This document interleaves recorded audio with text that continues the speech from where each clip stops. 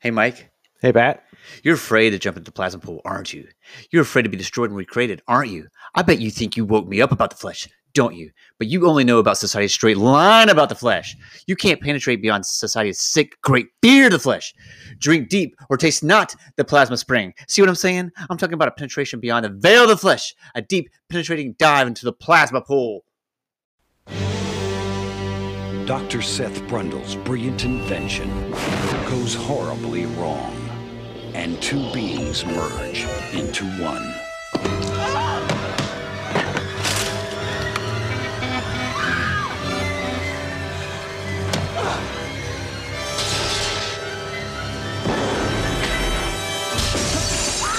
The Fly, rated R, starts Friday, August 15th at theaters everywhere. Welcome to Movie Chat with Mike. And Pat. And I guess I'm not sure who would pick up on your opener there, but if you don't know, we're going to be talking about The Fly. The Fly, yeah. I was quoting Seth Brundle. A little bit of Dr. Seth Brundle played by Jeff Goldblum. Yeah. A little bit of the edited for the edited for television for version. television purposes, but that's basically the gist of what he was saying. He was very angry at the time when he was giving that speech, and I think you and I both kind of were intrigued by that. Yeah. That little monologue he had there. Yeah, and I think even when we were watching it, we watched it last night. Normally we watch right before recording, but we gave ourselves some time. Yeah. Schedules are weird. Stuff like that, right? But I think when we were watching it, I commented that is one of the most amazing speeches ever. Yeah. I think not only is it just a lot of bizarre stuff he's saying about the plasma pool, but just the way he's delivering it, and he's angry and he's upset, and I mean, just the way Goldblum delivers. It actually is one of the first times we see him have emotion throughout the film, because he's kind of, he's kind of a emotionless nerd, geeky kind of guy. In the first part, but then he starts to get into it. So, but yeah, I agree. It was a good scene. So I thought we would start with the intro. But yes, we're talking about. It was delivered. Yeah, perfectly. Oh, thank you. Yeah. I thought Brundlefly was here in the room. Oh, did you? Okay. Well, I don't think at the time he was Brundlefly at that point. He was on his way. Yeah, he was on his way to becoming Brundlefly, but he was only Dr. Seth Brundle at the time. Yeah. But yeah, so this is a film in 1986 that has some nostalgia with me. I mean, I remember as a kid watching it. As a child. I wouldn't say it wasn't a kid's movie, but I remember watching it. Maybe not in 1986, but I definitely remember watching it in like maybe later 80s or early 90s. Still, that would have been. Still, I mean, I want to say I've seen it pretty young. I saw it when I was pretty young. Yeah. But was it directed by Cronenberg? David Cronenberg. Yeah. That's a kind of a big deal, especially in this genre. This time, in this time. At this time, he was very well known for kind of like body horror type of movies. Okay. That was kind of his thing. I had this week I told you that I also watched The Brood, which came out in 1979, and it's got some gore in it. I started watching Videodrome. Yeah, that one's a little different, and it's funny that you brought up a Videodrome, because that was like his last kind of project before. I mean, he did other movies and directed whatever, but I guess that was his before The Fly. Yeah, I think he directed Total Recall, right? Wasn't he on? No, that was Paul Verhoeven. Yeah. Oh, he had some kind of Paul Verhoeven, who also directed RoboCop. Oh, I thought he had some kind of connection to Total Recall. Maybe he was working on Total Recall. I don't know. Oh, I don't know. Because I read so basically this film was, he was picked up, he was asked to be a director, and it said he was involved with Total Recall. And I could be wrong, because again, it's open source. But so the film, but with Cronenberg, apparently like Videodrome flopped pretty hard. So this movie was kind of like his saving grace to kind of get him back into like, hey, look, you're not going to have another flop. So Videodrome is a lot different. It's kind of a, I don't know. It's like a really, I mean, I remember seeing it and just being kind of walking away, being unimpressed. It was a little too dark and twisted, and maybe a little too heady for me. But I just know that Videodrome had flopped, so this was a really good. I mean, the success of The Fly was kind of putting his name back out there as a successful director and what have you. Apparently, he actually was going to direct Total Recall. Thank you. This was before the Schwarzenegger one came out, so I guess like Total Recall is based on a Philip K. Dick story. A short story, right? I think that's all Philip K. Dick wrote. Yeah, it was a short story. It came out of Popular Science or something like that. Something like that. It was called like "We'll Sell Your Dreams for Wholesale" or something like that. Yeah, something like that. Yeah. But speaking of short stories, The Fly. Were we? We just were. We were talking about Dick's short story that became Total Recall. Yeah. The Fly was born on a short story. Yeah. That's what you told me. Swinging it back to The Fly. I mean, I think it's interesting. I guess there was a Fly 1958 film that I guess was. Is that Vincent Price? Maybe. Maybe not. I don't remember, but this is I know Vincent Price is attached to one of The Flies. I'm not sure if it's the 1958, but this is the 1986 was inspired by the 1958 and 1950. It is Vincent Price. Oh, there you go. Vincent. I can't do Vincent Price. Like darkness falls across the land. But anyways, the original 1958 one was inspired by a short story by a guy named like George. I don't know, help me out. Legoland? Legolas? Yeah. I could be wrong. I don't know. I'm not looking at his name right now. You're the one with the George Langeland. Langeland. Oh, it's very close. Anyways, I don't know why I just threw in that. And James Clavel? I don't know. Yeah. So it's a short story that was actually published in Playboy of all magazines. Basically, they were known for their articles. Yeah, absolutely. I mean, isn't that what you read it for? But basically, it was inspired. The short story was inspired in 1958 film, which is very close to the short story. With I think the ending kind of being more for pleasing to audiences, and then of course 1986 was like just I think there was like a big let's take a lot of 50s flicks and kind of make them newer in the 80s, like The Blob, I'll be honest with you. I've seen both the 50s and the 80s. The 50 one's better. Is it? Okay. Yeah. I've only seen the 80s one with Matt Dillon's brother, Kevin Dillon. Oh, that's right. Yeah. He's in that. So, so that's what they did with so I guess one of the co-producers goes to this guy, Charles Pogue, who's a writer, who any other works that you might be I was only familiar with was Dragonheart and I know Dragonheart and Kroll the Conqueror. I know Kroll the Conqueror. And apparently Pogue was not even happy with the once the films came out. He was like, "Oh, the studios ruined it." But anyways, a co-producer goes to this guy Pogue and says, "Hey, like let's do a remake, or let's do like a newer film." And so he read the short story, watched the 58 movie, and wrote this long script.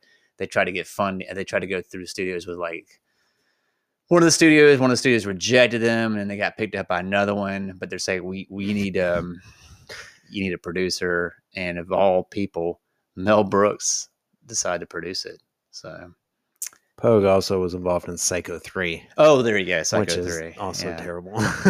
But Brooks didn't like Pogue's script, I guess, and so he hired like another guy.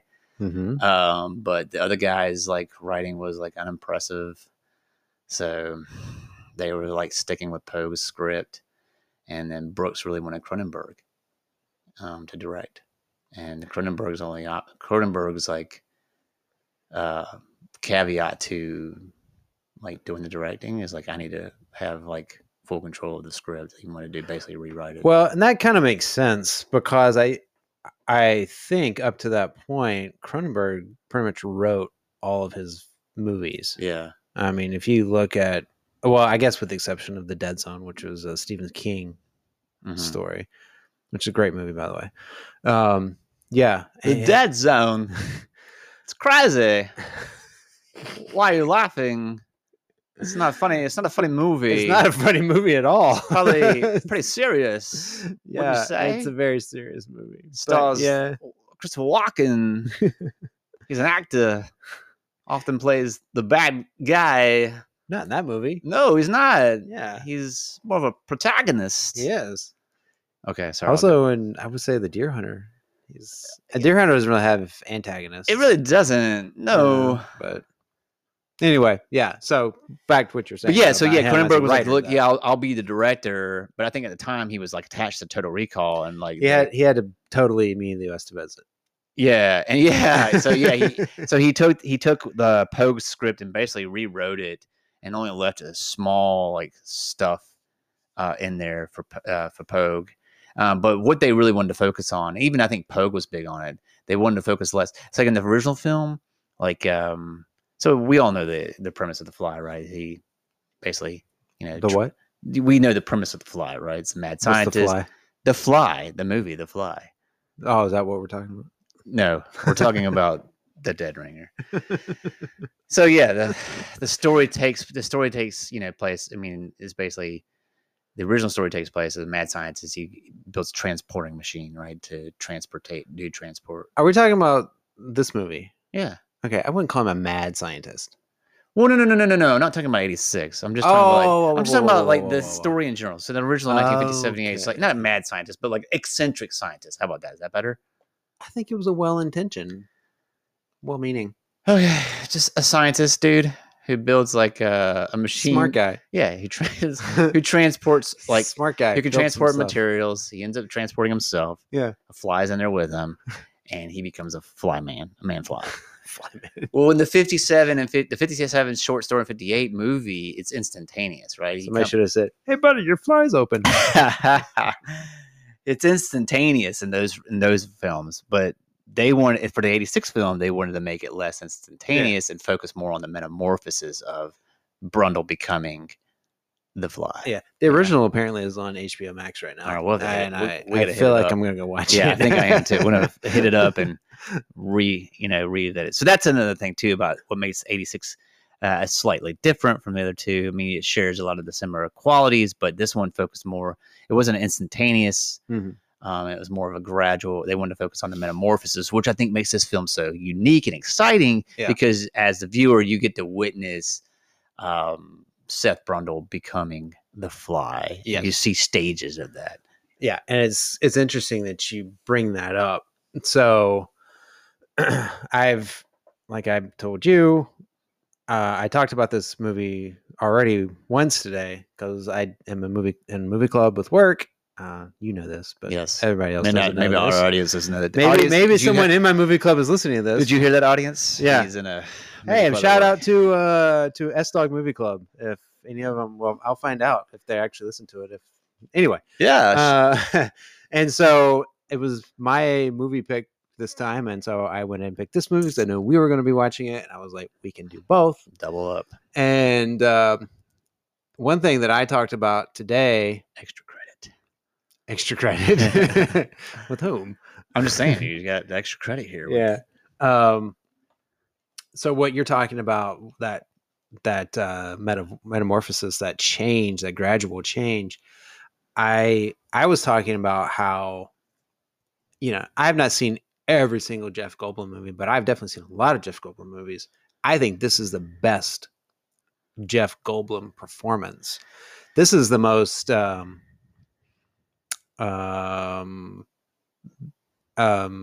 varied performance. Like, he goes from kind of quiet, sort of reclusive guy to bombastic to once he starts to deteriorate, then he's sad and he's got to go through the idea of like dying, but then it changes from that to embracing the change. He goes from fear to excitement. And there's so many levels in the whole thing. Even to the point at the very end when we can talk about this later, but I personally always felt the very end is very emotional. Agreed. It is a very emotional ending. Agreed. not just with Geena Davis, who is great in this movie, and it's amazing how much emotion she conveys throughout the film. But even I always felt sorry. I felt a sadness for him at the end, despite like everything he does leading up to the end. Yeah, because you're supposed to view him as the monster. Yeah, it's where the metamorphosis is really right, because he starts off as our protagonist. Yeah, big word. Big Nailed word. it. And then towards the end he becomes the antagonist, and but and what's weird is like the guy you want to be antagonist becomes in a way like a secondary protagonist. And that guy played by John Getz, who is our connection from Men at Work. So, yeah. He played Potter Dan the Third in Men at Work, and now and he doesn't play a much better guy in this movie. He plays the same kind of maybe even worse greaseball. Yeah, he plays from a interpersonal. He plays Statham Boren, her editor. But yeah, so not to get too far on it, but to back up a little bit, like Cronenberg rewrote this, and they really want to focus on a metaphor. So here we have The Fly, and then I think Brooks had a lot of say in who he wanted to cast it, and it's kind of funny some of the interesting names that kind of threw in there. I think Pierce Brosnan was thrown out there. I can see it. He was Remington Steele around this time, John Lithgow, John Malkovich. I can't see John Lithgow. Some of these guys, I think Lithgow said no because he thought this film was too grotesque, and the movie is kind of gory. It's got a lot of I agree. Now you're like, meh, but maybe in '86 you're like, what? I don't know. Like, people in my movie club were all puking and well, they were. One guy said that he actually felt nauseous while watching it. Okay, well, there's some parts, and I don't understand. There's some parts in the film where you're like, whoa, prepare you. Hey, spoiler alert. It's kind of like, whoa. But I mean, I don't know. It wasn't enough for me to be like turned away. I think it was just enough to make the film entertaining, and make it real and interesting. But yeah, they went with Goldblum. Especially Goldblum was really big on like he was okay with prosthetics because there's a ton of prosthetics. And then I think they went around, and at the time he didn't go all method and like actually become a fly. Combine with a fly. Yeah, start throwing up on his food. Yeah, I don't think he did. But I think they went with Geena because at the time they were like dating. I think sometime around the 80s and 90s they were married for a couple of years. So you see they were together. But. So yeah, you see the chemistry. Really, the chemistry is really there in the film. So yeah, you have. So just to kind of run off the cast, we did Goldblum's our Seth Brundle, Veronica Ronnie. I don't remember her last name. Is his love interest, right? And then you said, and then John Quaife. Yeah, Quaife, and then John Getz is the editor. Who's kind of those are basically those are your main three. Yeah, I don't think there's. I think in the opening credits is just those three names, if I recall. Yeah, yeah. I mean, you eventually meet some side characters that really aren't that important, and I don't think we even get names for them. You do, but it's kind of it's real quick, once or twice. Yeah, but yeah, you're right. The film is short, super short film, but it's short enough. But I feel like the metamorphosis and the transition. I mean, it makes it feel longer. But you're like, wow, the movie's over. Yeah, I know we've said it was kind of short, and it's not really short, by modern movie length standards. I mean, it's 94 minutes, 96 minutes, somewhere in there. 96, I believe. 90, definitely 96. Yeah, thank you. I'm looking at 96. But the way that the story is set up, you start out basically in the middle of a conversation between Goldblum and Geena Davis, and then immediately you go from there to there. Yeah, and there's no wasted time in this movie. The movie's very efficient, I would say. Yes. And yeah, you bring a good point, which I wanted to bring up is what I like about this movie too. Sorry, it's okay, it's all right. That's what we do. We should have scripted this out. We think a lot of the movie is very abrupt in the beginning and it's very abrupt in the end. It's just like boom, boom, know, and it just leaves you with like, wow, I mean, it's just, I don't know. It's it's an interesting horror film, and I think it's written really well. And I think all the actors played the part incredibly well.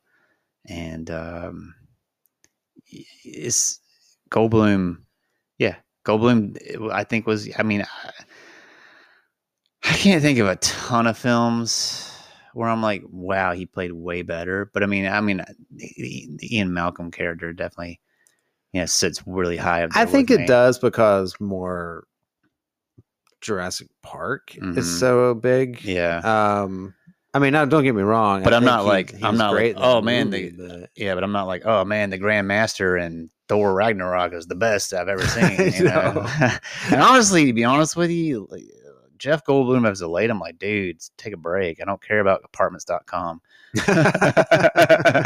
Okay, go away, but I mean, but I do recall like seeing Earth Girls in the Easy and thought he was, he played that role. I mean, it was a comedy, throwaway comedy, but it was entertaining. But he's always struck me as like he's always a very kind of smart, intelligent actor, and all of his roles he brings that kind of like cerebral. If it's like, okay, we need a quirky scientist guy with glasses, you're like, all right, that guy. He was in a film though, I thought it was was it Into the Night? Is that with like Michelle Pfeiffer? I always thought that was an entertaining film. I have not watched it, but he kind of plays the same thing. He's kind of like a geeky like kind of thing. I never saw Transylvania 6,000. I don't know. Yeah, this is the film that him and Geena Davis actually met prior to The Fly. Yeah, they were actually married from 87 and 91. Oh, thank you very much. Yeah, I forget. He was in Invasion of the Body Snatchers in 78. Oh wait, and that was pretty good. Isn't that a 50s film remake too? Yeah, so he's in two of them. Yeah, wow. I've also seen the original on that. He was cleaning up. I forgot about him. And then he's in Adventures of Buckaroo Banzai Across the Dimension, which is, I love that movie. Okay. That is an amazing movie. Of course, he plays a side character, cowboy, but it's so great. Okay, and him embracing the absurdness of the whole movie. I give props to everybody in that movie. He was also pretty. I liked Independence Day, the original. Oh yeah, Independence Day. He was pretty good in that. Yeah, I mean, he pretty much played. Let's see, he played a smart scientist guy. Yeah, a real stretch there. Right. kind of going beyond his acting chops there. I know. So that's why I'm kind of shocked he's in his apartments.com. But change the world, change the future. Well, I don't know what he says. But anyways, he starts off with them like talking directly. It doesn't set up any characters or anything like that. The movie opens up at like they're at some kind of science, fair or meeting or whatever, and he's basically like subtly like trying to hit on her, or flirt with her, and he's saying some really important things like, I'm talking about changing the future of the world. I'm talking about changing the world as we know it. And she's like, oh yeah, like what kind of change? Like I need to know. I mean, they kind of have like a little exchange going on, and you can already tell she's like not interested, and he's trying to convince her. But it's kind of funny because you can tell he's kind of like he plays the quirky hermit guy a little really well. Hermit. I don't know how to say it, but he's like. He's a bit socially aloof. Yeah, I would say. And he's like, I had this great espresso machine with a little eagle on top. It's you want to check it out, And he was in Silverado. The truck. No, the truck movie? The Western. No, I'm just kidding. Movie. Dude. Yeah. So Cronenberg's on. Brooks is producing it. Brooks Films is producing it. Mm-hmm. They don't say a Mel Brooks film because they didn't want to construe it as a comedy, Yeah. And which it clearly is not. No, it's not. Comedy. Would you say there's any? But there's some funny parts. Right? Like I liked when he was like, I have like a little Brundle museum going on in my medicine cabinet. That is. I said that earlier today. And then I was like, that was a funny line. Yeah. The Inside Out Baboon. No, that's not funny. Okay. That's pretty sad. Yeah. A little grotesque. It's subjective. Yeah, okay, in my opinion, it was grotesque. I mean, I don't know how much the audience Comedy is subjective. Yeah, I don't know how many of the audience wants to see twitching inside-out baboon, but sure. I mean, go for it. You find that funny? Whatever floats your boat. Honestly, actually, I thought that's always been the most disturbing scene in the whole movie. I agree. It was anything to do with him. Yeah. I'm fine with the the baboon thing. Yeah, that it was kind of like you didn't need to. and it makes you wonder, like, why not pick a smaller test animal? Yeah, why has it got to be a baboon? Right. So yeah, he's meeting. So the movie starts out with them just directly meeting. Right. There's no other setup. Right. And he takes her back. He convinces her to take her back to his place, and she's. It's kind of funny. It's like, and like, why would she go with him? But he's so disarming. You could see maybe why she was like, okay, yeah, he's convincing enough. I don't feel like this guy's a creep, And even on the way over there, he's like getting sick from just riding in the car, which I think kind of helps give the character like he's not a harmful dude. Yeah, it makes sense why. Yeah, and of course in the 80s, you just went with anybody, right? I guess. And then she's kind of alarmed because she rolls up to this he's definitely promised her like a big reveal story. Yeah, he's like, hey, that's look, why she's there. She's a writer. I'm here to magazine. I'm here to change the world. Yeah, yeah. It's going to change the world as we know it. Yeah. Yeah. Who does she write for? Particle magazine. Particle magazine. Is that a real magazine? I wonder. Oh well, I'm not sure, but her editor is John Getz. Stathis is his name. Yeah. Boring. Yeah. Yeah. It's almost as good as. And he's got a beard. Potterdam. He's got a beard going on in this film. Yeah. Yeah. And what about John Getz is he just plays the same character and everything. He's just like a creepy dude. I was telling Michael when we were watching it that he's also in Don't Tell Mom the Babysitter's Dead. Yep. And he kind of plays a very similar character, just kind of a creepy lowlife who has a high position in life, but he's just a creepy creep. Yeah. Yeah. That's his thing. Yeah. So yeah. I haven't watched that movie in quite a while, but I need Don't to go Tell back. Mom the Babysitter's Dead? Yeah. It's probably been well, I don't want to blow it for you, but 7-8 years maybe. The babysitter dies. I'm aware. I've seen okay. it, Okay. I just didn't a lot. I didn't want you to be shocked when it happens. Wait. Well, don't tell me. Or Mom. Dishes are done. Man. I love that scene. Kenny, he's hilarious. Yeah. He's also in Adventures in Babysitting. He is in Adventures in Babysitting. And he's in Toy Soldiers. And in Toy Soldiers. Yeah, exactly. I mean, that's the late 80s going into early 90s. I love how we've connected trifecta there. I love how we just went like to Toy Soldiers after in our Fly podcast. Yeah. Toy Soldiers, that's an underrated movie. It is an underrated movie. Pots and Pans. Yeah, not to be confused with Small Soldiers. No. Yeah. But so yeah, you see this kind of he's trying to convince her to. I guess he's trying to impress her at this time, right? Because originally he doesn't know that she's a journalist, right? I think he's just trying. Oh, he's got to know. You think so? Yeah. Okay. I mean, I don't think he's talking to her for any other reason. I thought he was. Well, I mean, I think he's talking to her to flirt. But flirt because he's interested. But they're there at a like a convention. A convention. Yeah. True. I'm sure she introduced herself as that. Yeah.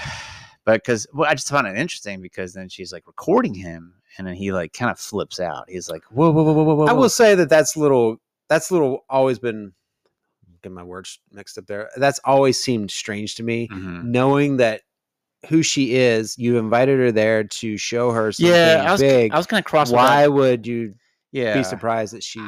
I was kind of cross with that idea too, and I was thinking to myself, like, was he just genuinely flirting with a woman there and thinking that did not know she was a journalist? Because she says I'm a journalist to him. Well, I mean, after she starts recording, makes me think back to my single days when I invited a girl over to check out my pods. Your telephone booth. Yes. Yeah, my teleportation pod. Yeah, so because what Michael's saying is when they get back to the apartment, he has these two gigantic. He actually has 3 pods. Yeah, one of them's a prototype. And this is the thing I like about the film too is like they looked appropriate for the time, and they just were cool. They were like cool looking, you know. They had like the white light inside, and they hummed. You know, it's almost like you made it a DeLorean, but it's a pod DeLorean. I have always liked the design of them. I like the design of like them, the big metal outside of yeah, it. and I like looks like a tubing around right, it. and then I like the flooring is like a light white floor, you know, and they got the little the way the door locks, and that design, which I mentioned should have had a failsafe to open the doors on the inside. Yeah, that you know. I don't know. Design flaw or whatever. Yeah. And he mentions it too, that he's only merely a project manager. He just hands out everything to people and doesn't tell them what he's doing. He's just like, you make me a neutron participle. Yeah, but this, if he if he sent that out like to somebody, hey, make a door, make something with like a, you know, fail safe, a release on the inside. Yeah, they're like, wait, what are you trying to make? Are you an inventor looking to get your idea off the ground? Are you a scientist with a dream but don't have the means to see it to fruition? Then apply for a research and development grant today with Bartok Science Industries. Here at BSI, we pride ourselves on giving you a full range of creativity and freedom to help you manifest your dreams into reality without the hindrance of cumbersome oversight. So what are you waiting for? Apply today, and together, you and Bartok Science Industries will change the world as we know it. BSI retains all rights and ownership of all intellectual property realized during grant contract. Yeah, somebody didn't do their job. Yeah, so you think he did order for the thing, and he's like, forget it. I'll just put it. I'll put the door on. But yeah, I don't know. Well, I guess maybe he wasn't. Well, no, because I think his whole intention was eventually to transport live things. Yeah, so I just think he would have been ideal to put like a failsafe or some kind of like open the door from the inside. Yeah, it would have been a brighter idea. Well, how do we know there actually isn't one there?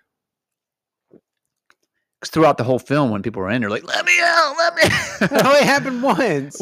He had to shatter it to get out himself. You know, when he was in his fly form. Yeah, but like as that was like just an anger. Oh, that was just anger. Yeah, but no, when she was in, she seemed pretty. But he didn't like teach her. He just didn't show her how to do it. She's probably freaking out. She's freaking out, and then she was like the buttons like right there. Yeah, maybe it was right there. We just didn't see it. So you're right. Maybe he did. I'll think of that. But here's another thing he should have thought of. Okay. Checking for flies. Check for flies and a reversal, right? Transport one way, transport back. You know what I'm saying? Why does it have to be one way? Okay. I think you're kind of missing the point of what these things do. They transport, yeah. They transport. Well, how are you going to get back? Well, I think the idea was you could transport back. Oh, okay. Yeah, and that's not really... Because I was just thinking, issue. So, you know, what we're talking about is human transportation, right? Transportation, eventually, right? So he even says it right here. He says it in the thing. He's like, let's talk about quite possibly the most earth-shattering adventure ever. Right. One that will end all concepts of transport and frontiers and borders. Crash certain economies, I guess. Time and space. Yeah, anyways. He's talking about human transportation. Like, I mean, I just imagine like you go one way, you come back, and you had to go one way in the receiving telepod. Wouldn't you just take that receiving telepod and then go back to the original telepod? My assumption is that wouldn't that be eventually? That's what it's just the pods are interchangeable. Yeah, I think they're interchangeable. Your assumption is wrong. I'm just kidding. We don't know that. I don't know. It's just, I think he clearly said like the delivering telepod and the receiving telepod. Oh, okay. I mean, I don't remember him saying that. Maybe. I'm not saying he didn't, but maybe I just made that up in my head. I think he did. Okay. But all right. I think he did. We'll go back and watch it. Roll the tape. But anyways, that was just. Boy, I wish I had like a button that was like a real. Yeah. Here's the receiving telepod. I'm just kidding. Yeah. Okay. So. Yeah. Anyways, I like the design of these, and I think these are iconic to the film. And it just, whenever you see them, you know exactly. I mean, if you just saw these on a poster, you knew exactly what it refers to. Right. So I just love the design. I love the look of them. I think the design's cool too. I think they're totally cool. and it's kind of like, to me, like they just nailed it, like the DeLorean and Back to the Future. They just nailed the design of these of these. I mean, no, Telephone. I'm not sure I would put it Telephone like, booths. in like DeLorean Back to the Future iconic status, but Well, I don't care what you think. I'm just giving you my opinion. It's different. This is a Patrick's opinion. Okay, you're right. It's not Michael's. You're right. Is it like everything's dictated to Michael? What Michael will put it in? No, it's Oh, okay. not. All No, right. it's Cool. not. Cool. I don't. Well, I'm just saying, if I saw a photo, I apologize. if I saw a DeLorean, I'm like, oh, Back to the Future. And if I saw a metal egg-shaped metal telepod, I'm like, oh yeah, the Fly 1986. All right. now, if I saw something that literally looked like that in real life, yes, I would think that. I guarantee you, there's something out there that looks like that, and we're gonna find it in life, and we're gonna take a picture. And Okay. I'm gonna send it to you. All right. Well, you got me there. You're all right. All right. Yeah. So yeah, he convinces her like, hey, I can do this transportation thing, and she's like, whatever. And they do this kind of. I think this is the beginning of their like kind of like flirtation. He's like, do you have something personal or whatever? Yeah. And Yeah. she takes off her stocking. Yeah. And he The transports. most personal thing she's got. Yeah, She paid like maybe 50 cents. I thought it was for kind of weird. Yeah, I thought it was just like the most personal thing you have, and he transports it. She's like, what is it? A hologram? I was like, whoa, hologram. But no, it was the actual stocking. It was in the receiving telepod. Yeah. And he points out that he has three, right? He has like a prototype, and then he has the two working operating ones. Yeah. Right. Which the prototype becomes like a factor. Yeah. Feature. It's convenient that he's got that third one. Hello. When we get to it, I've got some science. Yeah, let's do it. I got some science questions. Can't wait there. to hear it. Well, I mean, there are a lot of this is a very sciencey questions. movie, so Yeah. you're in luck. It's based I mean, completely on the journal's called true the science. magazine's called Particle. I mean, That's right. Yeah, particle. That's something in science. It's a sciencey thing, right? And what's funding him is a company called Bartok Science Industries. Yeah, I want to know more about Bartok. I understand in the second film, Bartok becomes more prominent. Yeah, it's been a long time since I've seen this. And I've never seen the second one. Yeah. I just kind of read up on it. I actually told you, but I saw the second film before seeing this one. Ah, okay. And I remember watching it probably around the time that it came out. It came out in '89. And I remember watching it with my dad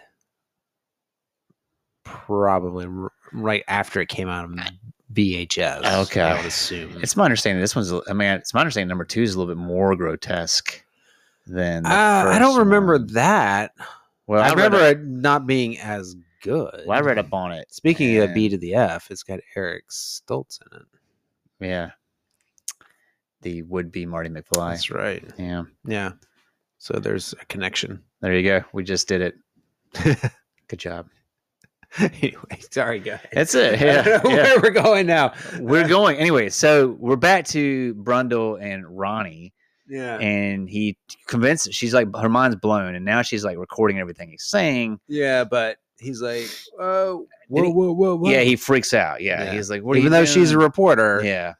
this is what she does. He's like, no, this is not what I want. And he's like, I'll get killed. The people who are funding this will kill me. Let's take it slow. Cause she wants to report on it right now. But she goes back to her editor, this guy, Stathis. Yeah. And he's all like, he just gave you, Yeah, he doesn't buy He just it. gave you the parlor trick. He's just trying to hit up on you and trying to get a little date on you. Which I guess and he's a little it's defensive. reasonable, I guess. Yeah, he's a little defensive because backstory, he basically had a relationship with her. Yeah. And I guess they've had some, I don't know, they had a previous affair, but she's kind of like trying to like cut it off, and he's trying to still meander himself back into the relationship. Yeah. But in this, where you're talking about where they're in his office talking about it, Seth Brundle, Seth. He barges in. Yeah, he shows up, Brundlefly. and anyway, he Pre-Brundlefly. pre Brundle fly. And he says, he's cool. He's like, oh, wait, he didn't believe me. That's great. Perfect. Yeah, I thought that was funny, actually, when he said it. The delivery was funny. Because I'm going to tell you right now, Goldblum's delivery is he's dry. Yeah. He's kind of slow. And he's Goldblum. Yeah. But the way he said it, she's like, yeah, that's actually a really good point. It made me kind of laugh when he said that, because she's like, I just told my editor everything. And she's like, well, what did he say? Because he's in fear. Yeah. Well, he also recognizes that he didn't seem excited about it, or he acted like he didn't care. Yeah. He's like, he just walked out like he didn't care. And yeah. But he's trying, so Seth is trying to stop her from publishing or going any forward with this information that he actually built this transporter device, which are called telepods, not telephone booths. And yeah, so what she said, when he said, what did he say? She's like, he said, he doesn't believe me. He was like, what do you say? What was his response? He was like, yes. Excellent. Yeah. He did a little Bill and Ted. Yeah. And then he is like, then he wants to convince her. Then there's like a kind of a line about, he's like, I got one thing to tell you. Cheeseburgers. Yeah. He's so bizarre. He's just bizarre, Yeah, they got to lunch. He proposes an alternative plan of, instead of the article, going forth with an entire book, with a culminating, with him going through the teleport. But this is where he kind of admits to her that he can only transport inanimate objects. Yeah, but he's working to get real life humans. Yeah, eventually to have someone of a live person transport, and then the ending of the book would be him successfully transporting himself. Right. And then they'll all be rich and famous, Yeah. Right? I guess. I mean, yes, that's right. While they were, I don't know how. While they were sitting what appeared to be a McDonald's, like a 80s McDonald's, and they were crushing. They're more like a Burger King. Maybe it's a Burger King, but they were crushing those huge burgers back when they were making them like back then. They mean like real burgers. Yeah, I was like, holy cow, that burger is ginormous. And she's just like picking at it. I was like, I'd be like stuffing my face while talking to her the whole time, And he's like eating a pizza, eating a fry. And this one he goes into the whole there's a lot of food in this movie. Yeah, it's true. And he's like, this is where he's actually sitting down with her and convincing her, like, I'm talking about human transportation. I'm talking about teleportation and avoiding, eliminating borders and frontiers. And he goes through that whole speech. But yeah, he's trying to convince her. Mm-hmm. And she, I guess, officially agrees, right? She's like, yeah, she agrees. And you're right. He brings up the living tissue, the flesh problems. And that's why I got so angry earlier. Yeah. It's about the flesh. Yeah. You only know about the straight line of the flesh. Society straight. You only know about society straight line of the flesh. Yeah. So she does agree to do this. I think this is when they go. I think after that she goes back to her apartment. I think. Yeah. So there's and there's like another scene. It's not really important, but she goes back to Stathis, but we see that Stathis is like snuck into her apartment, and she's not happy about it. Yeah. But it goes back to what I said backstory. They had a relationship. Apparently they live together, and now Stathis is kind of keen onto the situation because he did some research on Brundle, and he found out that Brundle was like a close recipient of the Nobel. Kind of a smart guy. Yeah, he was a close recipient of the Nobel Peace Prize at the age of 20. Nobel Prize, not about the Peace Prize. Excuse me, Nobel Prize. Yeah, excuse me. Nobel Peace? Well, there's a lot of Nobel Prizes. Peace of Nobel. There's maybe the Nobel Prize. Peace Prize is usually like for like some sort of diplomatic. Okay, it's just the Nobel. But the Nobel Prize in physics, or the Nobel Prize from the guy chemistry, Nobel Prize named after the guy who invented dynamite. I think that's the story, but I don't know if it. I would have to Google it. Okay, we'll go. Whatever. We're reporting. So yeah, he was just super smart at age 20. Yeah. Anyways, so he's done his research. So he's kind of has an inkling that Brundle might have something big. Yeah. Right. Because he already knows that she told him that she transported his whatever. Yeah, I think this is where you start to get the sense that Stathis is kind of a creep. Yeah, he's a creep. He's an opportunist, and he's already kind of overstayed his welcome in her apartment. She's like, "Would you please leave?" And you're like, "Ugh, this guy's gross. Like, go away." Yeah. You even feel as if you're and he's creepy. He's got that weird beard. I don't know. It's weird. Yeah. Bearded. Yeah, John Dudes. Getz. Why did you grow that beard? He looks like John Ritter from It, where he grew a beard, and you're like, you weren't ready for that? I don't know. I wasn't ready for that. I was like, whoa, he's got a beard. I feel like I've seen John Ritter in other Yeah, things. he's in other films. He's got a beard, Beards, but I just thought he looked better. Okay. Clean shaven. I guess I just grew up watching. Well, I didn't grow up watching. I watched a lot of reruns of Three's Company, yeah. and so I was just used to seeing John Ritter like that. Right. Yeah. I guess he doesn't have a beard in Problem Child. No, he doesn't. But he has a beard in It. And then there's like another movie in the 80s where he plays like this bachelor and he keeps having, I can't remember the name of it, but he had a beard in that film too. Boy, John Ritter, where we are. Yeah. Look, we're a fan of movies. We're going to bring up other movies in a movie review. Yeah. Okay. It's only possible. Right? But yeah, so then anyway, moving along. she's spending time with him, right? And he's doing the inanimate stuff, right? Mm-hmm. And then he goes into some more, he starts pontificating. They, I guess, get to the point where like they're going to try a baboon out. This is where they try the baboon. This is where they try the baboon. Yeah, she's videotaping. She's she's video recording. And docuseries. Like I said, this scene is very disturbing. It's always been very disturbing to me because he puts a baboon in the teleportation. Doesn't give the baboon the opportunity to get out of the telepod. Doesn't show him where to open the door from the inside if there is an indoor open lock. But why a baboon? They are large animals. Why not pick something smaller? Like a guinea pig? He knows what's going to happen. Yeah, a literal guinea pig, not just another guinea pig. Yeah. Yeah, or a rat. Or a cat. No. Well, in the 1958 film, they do a cat. They do the house. He does the house cat. Okay. The cat doesn't show up in the receiving integrator. In the film, in 1950, they call it. I think I already mentioned. Maybe it. I don't want to watch it. It's called a disintegrator integrator. In the integrator, the cat doesn't show up, but he hears constant meowing in the house. Isn't that wild? It's sort of like The Incredibles too. Like when Jack disappears. Oh, Incredibles 2. The Incredibles 2. Yeah, maybe. I don't know. I saw The Incredibles 2 once only. I've seen Incredibles 2 like once a week. Okay. Like a month or 2 months. Check.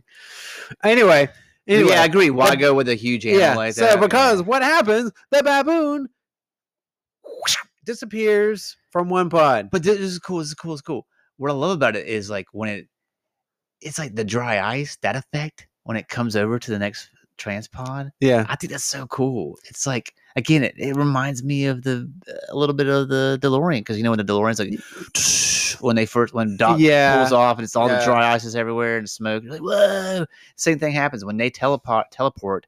It's like smoke is billowing everywhere. Mm-hmm. And you can't really clearly see what happens in the next telepod. I think that's a cool effect, cool special effect, and what makes the film kind of more. Yeah. Oh, this movie's got great effects. The score is pretty creepy. Yeah, I love the score too. Right? Yeah. The music in the background is kind of eerie, kind of nerving. Mm-hmm. But anyways, go to what you were saying about the baboon. Well, the baboon is also like a monkey. It's an ape. It's human-like. Maybe that's why he wanted to go. No, because it's not just. Scientists, maybe he's in Darwinism. It's like but the problem is it's not human flesh. It's like all kinds of flesh. It's like no, never mind. It's reverse. The time warp, the time machine thing in the Terminator. Rocky Nothing Horror dead can go through it all. Only living tissue. Anyway, whatever.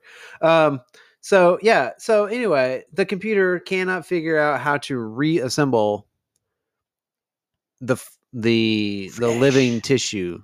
Though I say that, but that I think there's a little bit of confusion. Like he keeps referring. He says flesh and living tissue, and they're not necessarily the same. Yeah, thing. I'm not really. I don't know the technical sciencey stuff about that, but yeah, prior to this, you're right. The receiver doesn't know how to interpret the flesh. Yeah, and so living when tissue. it reintegrates, It's just doing on the other side. It's doing a synthetic version. Or yeah, whatever. and then the baboon shows up, and the baboon is basically inside out. He appears to be alive He, for a short period of time. yeah, It's basically like, yeah, you're right. It's an inside out baboon shaking, and it like hits that's kind of creepy, right? It hits the window and the bloody hand. You're like, ugh, and then they open it, and all the smoke billows out, and then you see the kind of the it's awful. Yeah, inside out carcass just kind of shaking there, and you're like, oh, it's a kind of a shocker for the audience. Yeah, and you're right. Then he goes. And then he's kind of like, he's upset, he's angry, he's flat, he's frustrated. He said something kind of like, computers are dumb. They only tell you what you tell them. See, that's true. That's true. That's why I don't worry about AI stuff. I worry about the people controlling his AI. computer. Is only what they tell him. They're dumb. I'm just frustrating. He's angry. He's mad. You know. Yeah. He's hit a setback. You know. Yeah. And he's like laying on the couch, and she's like done, and she's like, "Well, I had some steaks. You want to have some steaks?" And then this is where she's like, he started. I kind of noticed. I was like, dude, he's wearing like the same. This is what I just thought to myself. Like, he's literally wearing the same outfit and everything in every scene. And then she brings it up. She's like, do you always wear the same outfit every day? And it comes to find out he has like 5 of the pairs of the same of everything. And it's like, that way my mind, I can use my thinking for other things. Right. I don't have to think for like the trivial stuff in life. You can see he's very scientific. He's very, everything's about the project at hand. Yeah, he doesn't want to waste any sort of thought, any kind of brain power on anything else, but other than this teleportation business that he's getting. Oh, and he's cheap to Bartok Science Industries. That's why they don't push him for anything or ask him for anything. Yeah. So. Their relationship does progress. It goes into like, it gets into like it goes into hyperdrive that night, man. Yeah, it does. Their relationship like, kind of moves along pretty quickly. Super fast. Then she's like, "Oh, you're so cute," and then yeah. But I get it. I get what you gotta do. I mean, the film's only 96 minutes. How you gonna fit it in? I mean, yeah, that's true. So, but then after that, we get the steak thing. It's steak, yeah. So he transports this. He transports one. He cuts the steak in half, and he like he does an experiment. And he. Yeah, so he cooks both steaks, one that got transported, one that didn't get transported, and has her taste test it, risks giving her cancer or something like that, or whatever. Yeah, whatever, man. Yeah. And then she talks about how the transported one didn't taste real; it tastes synthetic. Yeah, I'm not really sure what that would mean. I think that's how Beyond Meat's created. Yeah, it could be, or Impossible Meat, Impossible Burger. Yeah, one of those things. Yeah. That's how they do it. They use they probably use the telepods or Soylent Green or whatever. But yep. But yeah, she's like a synthetic, and that's where he like has an epiphany. He's like, "That's right. Yeah, I mean, he has to teach it. You have to teach it. I have to tell the computer." Which he does have this huge blocky computer between the telepods, where he goes and he types on the computer. And he's like, "Also has some voice command stuff going." That's on. Pretty sick. Yeah, yeah. He's like Seth Brundle, and he whispered something to it. I think the password. Yeah, he's like, yeah. It's 1 2 3 4 5. 1 2. What is that? That's the combination. My luggage combination. My luggage combination. That's a combination. Only an idiot would have that. Yeah. Spaceballs. I'm another Mel Brooks film. Yeah, I know. Spaceballs, the flamethrower. Yeah. Yogurt. I hate yogurt. Even with strawberries. Okay. So yeah, he's going and he have an epiphany. He's like, I have to tell it. I have to tell it to. It doesn't know to build the flesh. It doesn't know how to interpret the flesh. It's only reassembling it in the way it's interpreting. It's interpreting its own. I'm not really sure how he goes about teaching it. But he's like, it's interpreting the new. It's basically recreating it in a way like the responder interprets it. I need to tell him how to interpret it, So he needs to tell the computer how to interpret the flesh, and then he goes in there and he's all excited. And he's like doing his nerd stuff, right? Yeah, and then baboon number 2, success. Yeah. And this time though, she actually leaves. Yeah, this is she leaves, and then as she's leaving, apparently Stathis, is that his name? John Getz. Stathis. Yeah, I want Stathis. to say Stathis Baratheon, but it's Stathis Boring. It's a different one. Boring. Apparently been waiting outside the apartment for her all night. Yeah, very creepy. Really weird. Very. I'll be watching. And then she follows her to a department store because she's buying clothes for him. Yeah, and he's like, and then he gets in an Again, argument. and he makes this big scene in the middle of the store. Very creepy. I don't know. Yeah. This dude is like unhinged. Yeah, he's super unhinged. Yeah, very insecure.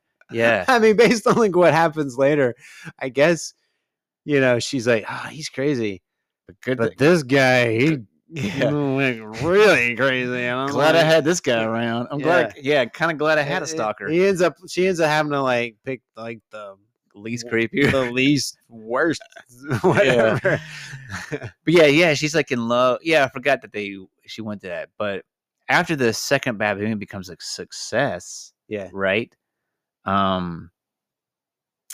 She's like, I don't know. She's like, I don't know. They're celebrating. They're having like champagne or whatever. But she's like, oh hey, I gotta roll off and I gotta scrape something off my shoe. Yeah, because Stathis, or Stannis. Jeez, I can't remember his name. Stannis Baratheon. I know Stathis. Boring.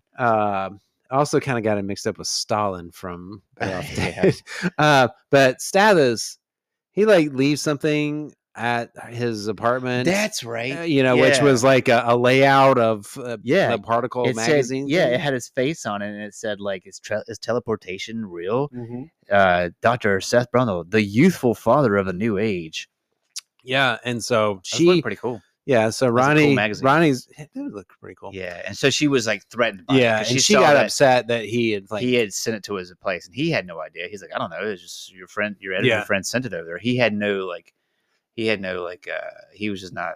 It was not deterred by it whatsoever. Yeah, and they were going to celebrate this new achievement. And he was on the phone about to call for Chinese food, blah blah blah, right. And she's like, I gotta go. I need to take care of this. She was threatened because she was like, I need to pull Stathis off the deal and scrape. She's like, scrape it. Now here's where. Now we find out Seth is a very jealous, insecure. Yeah, here's his insecurity, and this is like, to me, this scene or this part is basically the overall theme of the movie. Emotions can ruin any rational mind. Actually, emotions mixed with alcohol will ruin any rational mind. Definitely. If you think about it, if he just had kept himself in his rational thought process, never would he have gone to the lengths he went. Right? That's true. Yeah, so that's true. So really, even though this is a horror metamorphosis story, it's kind of a love story. Yeah. So when she leaves, he goes on a binger, like there in his apartment. He's like talking to the baboon like they're best friends. I know. I mean, he's like, I don't know, why did she leave him? Who is this Stathis guy? I mean, do we blame the baboon? Was the baboon giving him bad advice? Maybe the baboon was he actually hearing the baboon talk to him? The baboon was like, bruh, she's out there messing with that Stathis guy. Oh my goodness, that would have been a hilarious scene. I know. It was like, it would have definitely changed. It would have been, I don't know. I think he would have changed. Hallucinating, talking to the baboon. It would have changed the whole dynamic of the movie if the baboon started talking. Seth, I don't really trust her. I would imagine the baboon had like a Jamaican accent. Why? I don't know. It'd just be kind of cool. Like, don't you know there, Seth? Don't be listening to that girl. I just think it would be funny. Yeah. Or some kind of accent, right? You don't want it to be like, "Hey, bud." I mean, that was an orangutan. Like, would King you like Louis, some? Like King Louis from the Jungle Book? Maybe, I don't know. Like, don't you know there, Mr. Brundleman? Maybe it just has like a British accent. Oh, it could be like a British accent. Yeah. Give me your British accent. Let's hear it.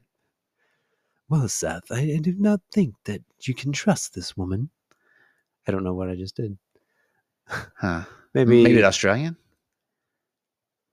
Well, they did film in Canada. Maybe he's just Canadian. Oh, Canada. Yeah. I don't know, Seth. I don't know. She's probably going out with this guy. Sounds like more like Wisconsin, but it's right there. I have no more Wisconsinites than I have Canadians. Maybe it was just a normal voice. You're right. But yeah, it definitely would have changed the dynamic. Seth, do we need to leave this girl? Hey, don't. What is going on? Hold on. Hey, Seth, I'll meet you at the bar at 10:30, but I tell you right now, that Stathis is a one bad dude. Do not let her go there. Yeah. That's the Irish. The Irish baboons. Those are the worst. What do you think so? Don't be trusting her. Your instincts are telling you the right thing. You need to just dump the girl right now. Or do the Scottish one. Hey, Seth, do it. You listen to it. Do what I say. Get into the transport and see what happens. You wanna like it. In your girl and your good and what? But yeah, so yeah, so this is like I think an overall theme. Like he is a very rational person, a very smart person, but he's drinking, he's upset, he's insecure, he thinks she's running off to go fortify her relationship with Stathis because she kind of left abruptly. But the reason she left abruptly is because she saw that kind of layout that he sent to Seth, and she wanted to nip it in the bud. Yeah, well, he actually even says that, nip it in the bud. Yeah. But she says I gotta scrape something out. I gotta scrape some residue off my shoe. Oh, and he says it to himself, and he said something like, "Oh, that residue is Stannis or Stathis. Stannis is Stathis. What if she still loves him? What if I don't know? Well, I'll show her. I'll just do this myself. What do you think, Mr. Baboon? You know." And so he does, and then he's like, "This is where we see like half naked Goldblum for like a good part of the film. He's like butt naked and gets into the telepod, and what's he do? He goes through. What? He goes through. He goes through, but it's not so simple. Yeah. From Monolith Publishing, we bring you Particle Magazine, a magazine dedicated to keep you science enthusiasts up to date on the latest and greatest scientific achievements of the modern day.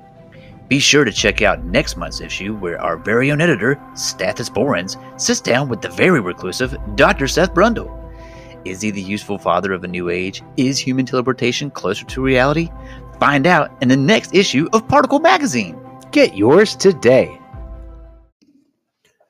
So, Seth's apartment has an infestation. I think he got it at apartments.com. Really? Yeah. Okay. You don't think so? I don't know, but you know, when he's talking to the baboon keeps like it's like swatting at a fly. Yeah, but he's too drunk to realize his fault. I guess so. Yeah. Here's a public service announcement. If you've had too much to drink, do not teleport yourself into your contest, into your thing. Yeah.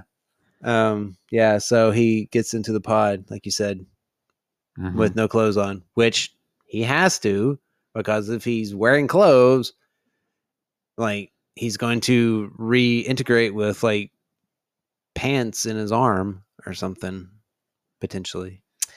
Okay, maybe, but he just told it how to recognize flesh. He didn't just tell it. He had to work on that. Okay, so maybe I guess he's just like I'm done. I don't need to work on.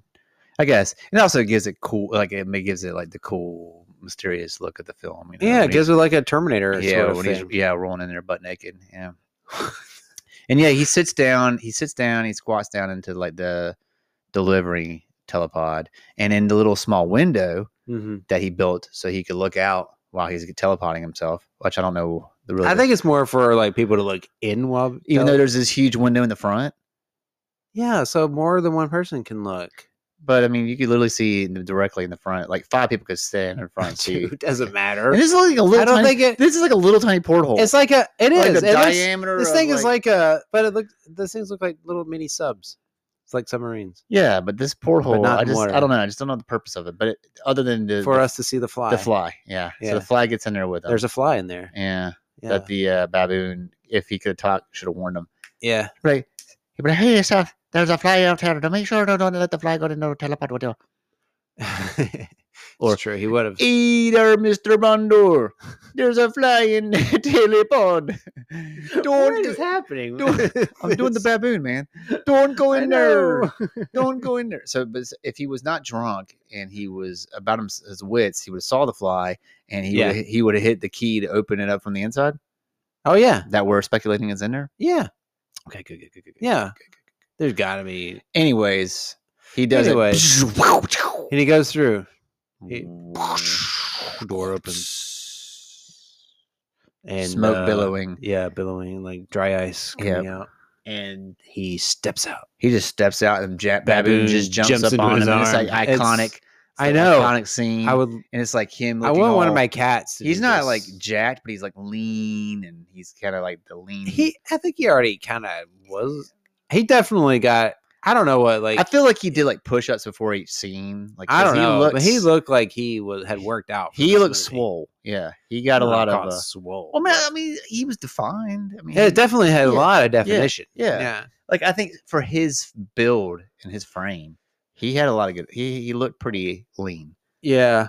Yeah, but it was a good scene. I mean, he just looked like Tarzan with the monkey jumping up on him. And what does he say to him? He's like, "Hey, welcome back."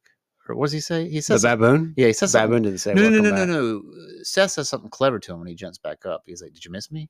Or something. Nah, I don't remember. Roll the tape. I don't think he said that though. I don't think it was like a quip. Pretty sure it was a quip. I don't think so. Maybe it's in my mind. I don't know. Well, okay. So the baboon show, you see that cool, and you're like, "Whoa, he teleported." Yeah. But guess what? There was a fly in there. Yeah. I think Ronnie shows back up a little bit later. He's asleep, and he says he wakes up and say, "I went through last night," and you can already start to tell that he's a little different, sedated. A little amped up, I guess you would say. His energy level is a bit high. He's kind of got like a rush about him. Yeah. So when she gets back, he does wake up, and then he just goes on like a decathlon in his apartment. Is that what you mean? Well, they do have sex at some point, and she wakes up from that, and he's doing gymnastics. Yeah, he's like gets up and he starts doing like he goes through like he's like doing anything. He's like swinging from handstands on the chair. Yeah, he's got a conveniently placed high bar. He does have a high bar conveniently placed in his apartment, and he's like doing like he's doing like calisthenics. And giant swings. Just showing some athletic feats. I think. I would be curious. I know that there were in the credits they mentioned it says somebody did the like the gymnastics stunts or whatever, but I'm thinking that was really him like doing like the plank thing on the chair. He obviously didn't do like the handstand thing. I don't know, but he was killing it. Yeah, and he was all jacked. Yeah, and just going around. I mean, this is sort of like in Spider-Man when Peter Parker wakes up the next morning. Yeah. And he's just Tobey like Maguire suddenly like I did get some Spider-Man vibes on this one. Yeah, I could see Sam Raimi taking some lifting some stuff from Cronenberg. Yeah. Because when Peter Parker runs down, he does like this thing off the stairs. Yeah, it's totally like that. It's like that. He's doing all kinds of athletic feats all of a sudden. Yeah. And one thing we mentioned in one of the earlier makeout sections, he cuts himself like on like a microchip on his and so he has like a scar, and she notices that he has like this thick hair coming out. She's like, "Oh, let me cut this off." I said, "What are you talking about?" I said, "Well, okay, all right, whatever." But he's still, but now he's a little more hyper. He's not as just cool, calm, and collective. He's more a little high on life. And there's a one scene I thought was interesting. It's very scene that they're like in a coffee shop, I guess, the next morning, and he's just like talking to her, like going on and on and on and on and on. He just does not stop talking, and he's dumping sugar into into a cappuccino, and she's like, "You like coffee with your sugar?" Yeah, he's definitely got this sugar crave now because you see him randomly like grabbing candy bars and this kind of stuff. Yeah, and he's like talking about. Molecular decimation. It was a breakdown and reformation, which purified my body. I'm a man. I'm a king. You know. Yeah. He's like jacked. He's like, of course. This is why he's explaining all of his like superior abilities is because he went to the teleporter, and the computer told him to purify his body, and that's what's happening. But what's also happening is he's got some serious acne. Yeah, his complexion starts to change. Sugar, it will kill your I know. complexion. I know. That's right. That's right. It's all that chocolate, those candy bars he's eating. He's killing himself. Yeah. So he's just he's getting a little wild and crazy. Yeah, and Ronnie is. She's kind of okay with it. She's the relationship is developing. But it kind of he kind of sort of outpaces her a bit, and she can't keep up. She can't keep up, and he's like, "You can't keep up." Yeah. And then we do somewhere here get the speech that you've given already.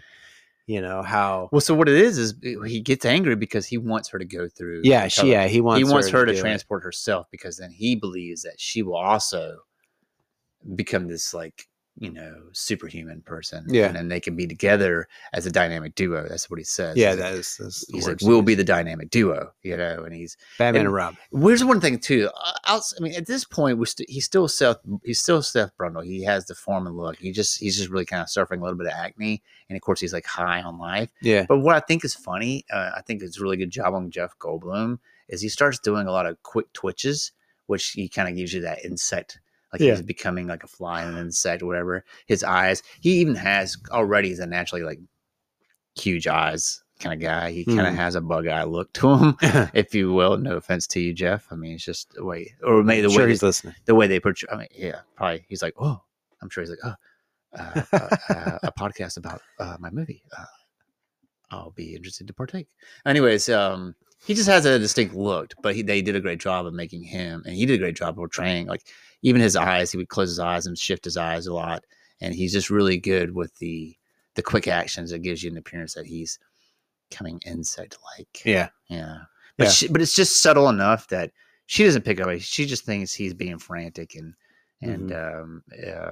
erratic. Mm-hmm. You know. So yeah, he eventually, I guess essentially dumps her. Yeah, because she refuses to go through. She sees he's changing. She sees these weird, like, she sees the physical changes. She sees those weird like hairs on his back, and his erraticness, you know. And so she's like, I'm not gonna go through that. And so she refuses, like, you know. And that's when he goes on the speech about, like, you know, he goes on the speech that I mentioned earlier, and he's like, you know, you will not dive. You will not do the deep dive into the plasma pool. And he's like, I will find someone who will. And he just takes off. Yeah. And this leads into, I think, the other big scene, I think, that for me personally, when I think of this movie, he eventually finds himself in a bar. And he's like nibbling on a chocolate bar. Yeah, and he's eating chocolate bars. There's a woman at the bar. He goes and he talks to her. He's trying to pick up this woman. He's like rolled up like with no shirt and a bomber jacket. I know. I love the look. Yeah. It's like khakis. It's great. No shirt, bomber jacket. Pleated khakis too. Yeah, I'm like, I need to rock. And two dudes are arm wrestling, and he challenges over the top both of them. Yeah, they were doing over the top. Yeah. Way better than whatever they were doing in Jaws 3D, right? yeah. This looked like something real, and like a real. It's like a real arm wrestling competition. Yeah, and he bets $100. He can take both of them, either one of them, and he'll get the girl. And she's like, I'm not a losing. And he's like, I don't care, whatever. It's like, yeah, he's like, and the guy's like, come on, Tawny, it's an easy $100, you know. And this guy's like a boxer in real life. Oh, is he? The actor? Yeah. Okay, I didn't look him up. I think he fought Ali at one point. I don't think it's who you think it is. Who do I think it is? Who do you think it is? Some guy named like Chuvo. Oh, okay. Never mind. I thought you thought it was somebody else. Never mind. Anyway, it could be. He could be. I don't know. But he's gonna arm wrestle this dude, and this is, like I said, the scene that I think of most for this movie. Him arm wrestling, and then breaking the dude's arm. Oh, okay. George Chuvalo. Okay. And yeah, that's always been a very disturbing scene. Just watching the arm. Yeah, he he does a clean break. Yeah, yes. And you see it's like through the bone goes through the skin, and he's like, ah! out. And the guy, he just takes Tawny with him. Yeah. And she's like, wow, you really messed up Georgie or whatever his name is. And takes her back to his place. For tries to for some escapades. Yeah, for something. Fortunately, we don't see a lot of that. Yep. And but then tries to force her to go through the pot. Yeah. So the actor, sorry, just a side note. He was a Canadian former professional boxer and 5-time Canadian heavyweight championship and 2-time heavyweight world title challenger. He's known for having never been knocked down in his 93 bout professional career, including fights against Ali, Joe Frazier, and George Foreman. Wow, that's pretty good. So pretty interesting. Yeah, but apparently he got his arm broken by Seth Brundle. Yeah, well, he didn't box any like man flies either. That's true. Yeah. So yeah, you're right. He's going for her for fun, but he's also trying to coerce her to do the same. Yeah. Fortunately, he wants to convince her to go through the teleporter. Yeah. Fortunately, Ronnie shows up. And what does she say to her? Yes, be afraid. Be very afraid. The tagline from this film. The tagline. Yes. This is where the tagline started, because now people have used that tagline before. I know. And I feel like there's a lot of people that use it that have no idea. They have no idea it came from The Fly. Yeah. Yeah. That's the tagline. Be afraid. That's what she says. That's what Ronnie says to Tawny to get her out of there. She's like, be afraid. Be very afraid. Mm-hmm. And he's still kind of... That's what Ronnie said. What's that? Nothing. Never mind. Did you just do Eddie Money? Yes. Nice. Be my little baby. Yeah. Be afraid. Be very afraid. Oh, man. Nice. Just like Ronnie said. Anyway. Just like Ronnie said. Sorry. Man, I love me some Eddie Money, man. R.I.P. But yeah, so yeah, Tawny runs away because she's like, you're crazy, man. And then she shows back up and she's like, this is where she confronts him. She's like, you look sick. I tested those. At one point they were going to test a baboon to see if the baboon was okay. And she's like, I tested your hairs. I tested the hairs that I clipped off of you, and it doesn't look good. Yeah. Yeah. They can't even figure out what it is. They just know it's like insect-like. Yeah. It's insect-like. Yeah. And then this is where we start seeing some more of his metamorphosis, right? Because then he like runs away and his fingernails are coming off, bro. Because then he's like, whatever. He shuns her. He tells her to get lost. He goes in the bathroom. He's angry. And he just starts looking down at his fingers and just starts peeling them off. And he's like, what? And this is where he starts freaking out. He actually starts freaking out. Like he starts having fears like this. Oh my God, is this how I die? Is this what I've become? Like, am I going to die? So you don't see, you just see him like, at this point, peeling fingers off, right? Yeah. And then it kind of shifts over to now Ronnie, right? I mean, and we see less of Brundle. Yeah, the only times we see Brundle is pretty much throughout different stages of the change, deterioration. And this becomes like the second half of the film where it's just like she goes back and we're seeing stages of deterioration. Yeah, she does go back once to, I can't remember why she shows up, but she essentially agrees to help him or try to help him in some way.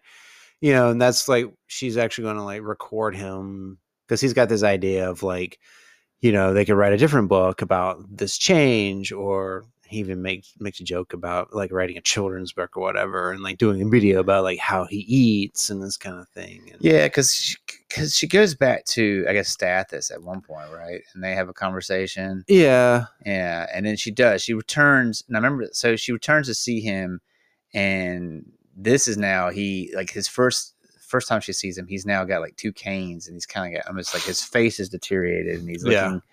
He's still on 2 feet, but he still looks human, but he looks old and fragile, and he's got like 2 canes. He's like walking with 2 canes, right? Yeah. And this is where he tells her like, "Hey, I think he's realizing that he's doing some research on the computer, and he's had a fusion at a molecular level with an insect, with the fly, and he's like, help me, I'm scared. He's like, he's like frightened, and he's like, and this is where he tells her that, I've been fused with a housefly. Yeah. A housefly was in there with me. And so he's just like, yeah, he's accepted his fate. And then the second time she returns is right when you said, like, then he's like a little bit more vigorous, then he's like walking on the wall. Like she comes back and he's like walking and yeah. climbing on the This wall. is kind of like what we were talking about earlier, where this movie, you show all these different stages that he goes through, like, emotionally, psychologically, the vigor and excitement to the fear to the sort of back to maybe not necessarily excitement, but intrigue or or curiosity, and then the exploring where is this going to go to. Eventually, it gets to acceptance, and then almost like to a I want to take others with me. Yeah. Yeah. So it's again, that's just like another that progression or degression. Yeah. I'm so not he's sure losing. which way you want. No. To Yeah. at It's it. kind of it's like he degrades from human to becoming more insect, and as he becomes insect, it's like a trough, and then it's like back to a peak. Yeah. Because I remember when he's like, I want to record, for children. This when he does the eating demonstration. And he's like totally more vigor than he was back when he was like on 2 canes, and he was like, you think when you see him on 2 canes, you're like, oh my god, is he gonna like turn into a primordial soup next or something? But no, but next thing you know, he's like climbing walls. He's like more whatever, and he's like grinning. And he's got the teeth thing. Yeah. His teeth are falling out. Yeah, I wonder if this is. He's like, I wonder if this is similar though to maybe what some people go through when they're faced with like a terminal illness, right? And they've got different stages where they've got to go through, to eventually acceptance. Yeah, I think you're right, and I think I read where like Cronenberg even said this film's a little bit about illness and how to deal with illness. And yeah, you make a good point. Maybe that's the way some folks. An interpretation, like when they first find out, they become like they almost become devastated, frightened, scared, like he is when he's like on the 2 canes. Especially like the beginning when he thinks he's like basically like a top of the world, and he's full of energy and like, oh, nothing can get me, and then he notices the fingers falling, and then things start to like, the unexpected happens. Because you're right, because when he becomes like when he's like. The first time she sees him, he looks almost like he's like giving up, He finds out the housefly, he's becoming a housefly. But then she comes back, and then he's like crawling over the walls. He has more vigor, and I wonder if like someone with terminal illness thing, they after they've lived with it for a certain time, maybe they've gotten more hope and more vigor and excitement about what they've come to terms. I don't know how it works, but it's just I'm not going to pretend like I know. I can't speculate either, but he does transition to that, and then the third, and then there's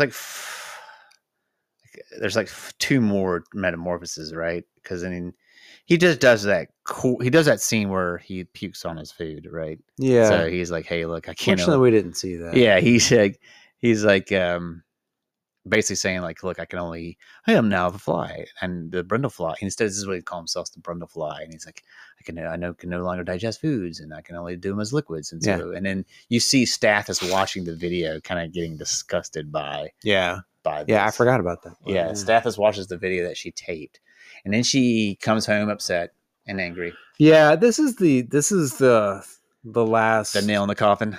Yeah, this is the last big reveal, I guess, before the climax at the very end. We find out that Ronnie is pregnant. Dun dun dun. Dun dun dun. With his baby. Or his something. And that leads into a lot of personal conflict for her about, does she keep the baby, and she's kind of runs back to Stathis, for his help, and he's trying to help her, and I guess he sort of turns a corner there as a character trying to be supportive and help. Stathis, yeah. But yeah, she ends up having like a dream. She has a dream sequence. Yeah. We don't know it's a dream sequence, but yeah, she's Yeah. like, I need to go and have an operation because she's like, I don't want to have the baby, and so she's in the operating room, and I mean, I couldn't tell if she was supposed to be delivering the baby or if it was what it was, but but at the end they're like, what's this? And it shows that she's birthed a larva or what have you, and it's like, it's another kind of just like, whoa scene. It's an intense scene. But it's like, again, it's another part. And who played the doctor? Cronenberg. Cronenberg was the gynecologist. And so it's another kind of scene that's iconic to the film. You remember that. You'll never forget that scene. And she kind of wakes up and realizes she hasn't had the baby. She's still there. And she's still herself. And so I think now she has to go confront him and tell him, like, look, I guess that she go and say, hey, I need to have the. She wants to go and tell him about the baby or something. I can't. Who, recall. Seth? Yeah. But this is so she goes back to Seth's place, and I think she with the intention, but she couldn't. But she it doesn't happen. This scene is crazy right here because now he's like full-fledged like bodysuit. Yeah, he's full on like full-fledged bodysuit, like just bubbly fly man-ish. I will say, of all the great effects in like costume, creature effects, all that kind of stuff, I think the bodysuit is like it's the less it's the less impressive. I agree. Yeah, it was almost like they just took a bunch of like I mean, it's like he's clearly wearing a suit. A suit, and they just did the face. It was probably the least of the inner. I mean, like I said. But yeah, he's this is where he does the famous line because things are falling off, like teeth are coming out. It's funny because it shows a scene of him in front of his mirror and his teeth are falling out. Yeah, and he's like, "Oh, I'll just put this into my my medicine cabinet." He opens a medicine cabinet and there's like his thumb, his ear, because his ear fell off when he was with her the second time and they were filming. But now he's like, he's just doing that, and this is where this is a really emotional scene here. Like she comes to him, and you can tell she's wrought because she can't even stand to look at him. She's like afraid of him. She's afraid of his appearance, and this is when he's just like, he says some like really hard stuff to him. Like he's like, he kind of goes back and he's like, I mean, she can't even look at him. And he's like, have you ever heard of insect politics? And she's like, what? And he's like, and this is where he goes like, well, insects can't be politics. So they have no compassion, no mind, and I want to be the first to, they have no compromise, they're brutal, and he's like, I want to be the first insect politician.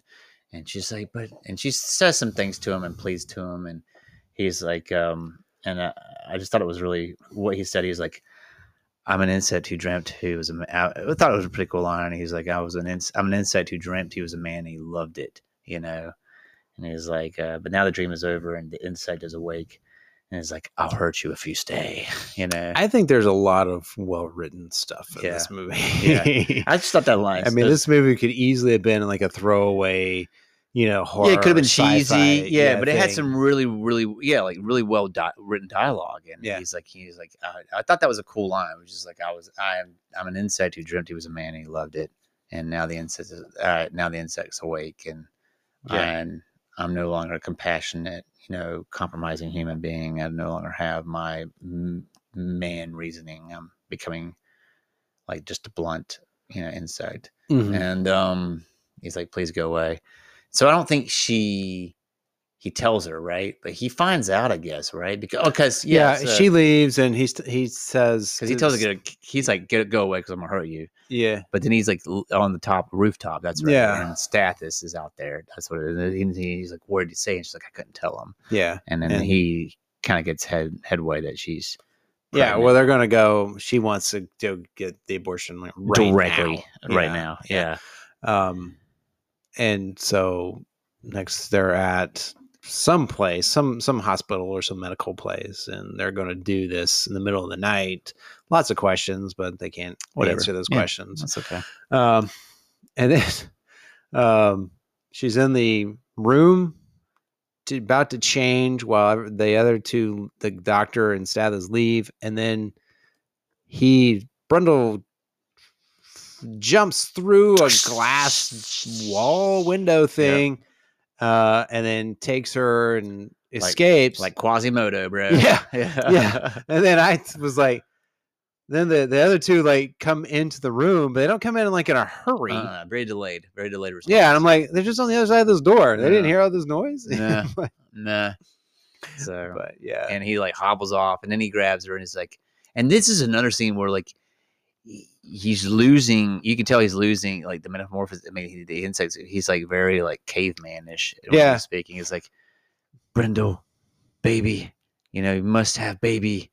That's the last thing left of me. Yeah, you must. He's like just pleading with her to keep the baby to term because it's the last thing of true Seth Brundle.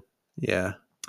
And then we see we see Stath is breaking into the laboratory, and he's got a shotgun. He's got a gun. Yeah, he's gonna do some damage.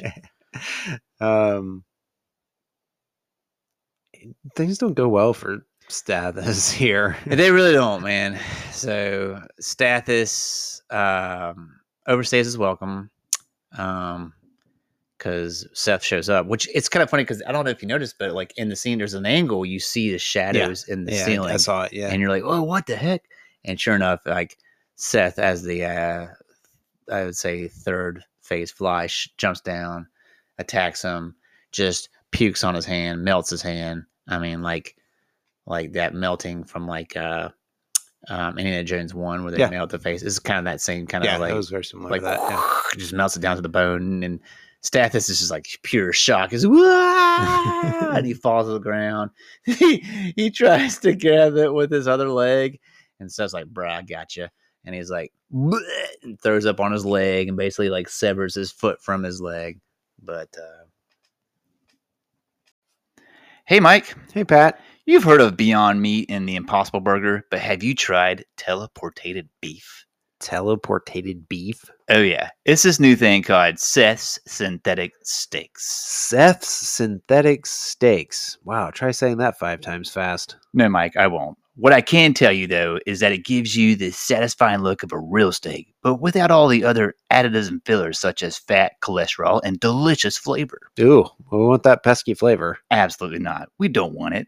So next time you're looking for that meat alternative, check out Seth's Synthetic Steaks. Brought to you by Bartok Science Industries. Yeah, Stathis, his hand is melted off. And then he tries to get away. And his foot gets melted off. Yep. Yep.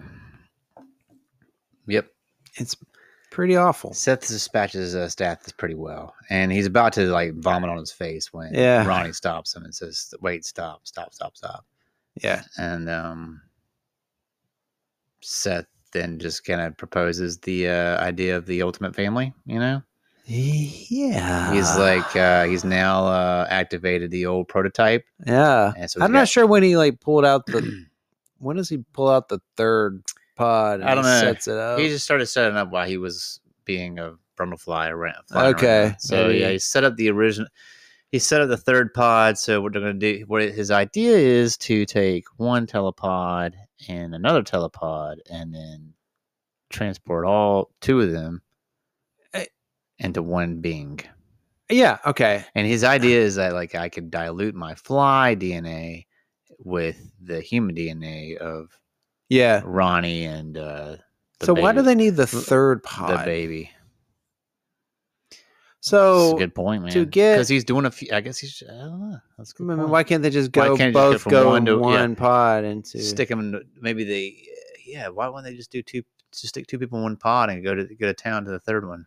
Yeah. The second one. Yeah. Makes good sense. Yeah, I don't know. The movie's totally ruined. Totally ruined. Again, it goes back to me. Why couldn't he just like at one point after he became the Fly? Like, why couldn't he just think of like, is there a way I could like unfly myself by going back the other way? Yeah, but I don't think that would work. Back to the human. Yeah, but I don't think that it would work. Yeah. Because he said he takes bodies and takes them apart and puts them back together. I don't know. I mean, yeah, I get the joke, but yeah. I don't know. Anyway, yeah. I mean, So that's his ultimate plan is to, make them one baby. And she's like, no, and she like punches him, and like his jaw falls off. I know. And then that's like what triggers like the last metamorphosis, which Yeah. I don't know why that's the one thing, like I don't know. his body's like, up, jaws off, time to turn into a full-fledged man fly. Yeah, But this is pretty cool. Like I would say this creature was done pretty well. I think so too. Yeah, and I think so too. it was so like his face melts off, and it's just like straight up this like 6-foot fly looking creature. Yeah, you don't get to see kind of hunched over. Yeah, it's kind of hunched over. You don't see the whole body. You just see the face and the arms, and it's moving around. And basically like it takes her and he throws her into the pod, chucks her into the pod, locks her in, doesn't tell her how to get out. Yeah, right? I didn't tell her about the release button. And then he's like, he already said it while he was still like in his third possession. I guess he hit like the 2-minute countdown. So he did. Yeah. So he doesn't need to like do any of that. And so he's then marching. He marches over to the pod, the prototype pod. And it's marching. And then like at that point, like Stathis like regains consciousness. Yeah. And takes the shotgun, shoots the cable. The cable connecting Ronnie's pod. Yeah. And the countdown's happening, but like then the fly sees it. I'm just gonna call him the fly now because it's no longer Brundle. And he punches through like a sheer anger and opens up the thing. And then like right as the countdown, he's like halfway out. Yeah. It just takes him. And when he reappears, it's not pretty. Yeah. But I thought this scene was cool because of the way they cut in half. They cut down half the telepod. Yeah. It was like singeing. It was like a lightsaber went through it. So I thought that was pretty slick. So my movie club people, they didn't like this scene. What? Yeah, they like one guy thought it didn't make sense. Why would it? Which I was like, it makes perfect sense. It makes exact sense. It makes the sense it's supposed to make. Was stepped out of the pod, so it opened up and it took out whatever, like it took part of the pod and the fly. Yeah. And I thought that was kind of cool because he just ejects out of this out of the receiver pod. It's like, and he's like, yeah, you're right. He's like the fly with chunks of the transporter attached to him because it integrated the two animate and inanimate objects into one, right? Just like it's been doing throughout the whole film. Yeah, that's what you expect it to do. I'm sorry, Michael's movie friends, you don't know what you're talking about. Yeah. I'm glad you and I see I know. That's why we do a podcast. And people might not know this, but this, like the fly coming out with these other parts of integrating into them is actually I think as kind of a nod to the original short story, because in the short story, it's more about like it's not girlfriend boyfriend, it's actually husband and wife. And she's so terrified that he's become like, so basically what he does is he goes through there with, he goes through in the short story, he goes through with the fly and he immediately loses his head and his arm. Yeah. Right. And so he's a human body, but he has one arm, his left arm's like a insect arm and his head's just straight up fly head. Right. And then there's a fly flying around the house that has a white head because it's so small you can't tell, but it's like the human head and the human arm on the fly body flying around the house. But she's so terrified that she convinces him to go through one more time to see if he can correct himself. And I think I mentioned earlier that he tried all these different things, like before he successfully did one. I think he did like a cat, I said, but the cat just was disappearing.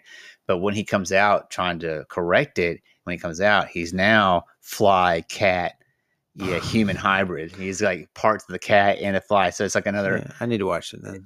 This is a short story. So, the short story. I don't think the cat. I don't think that's in the film in the 1958. I think it might have been too gruesome for 1958 at the time.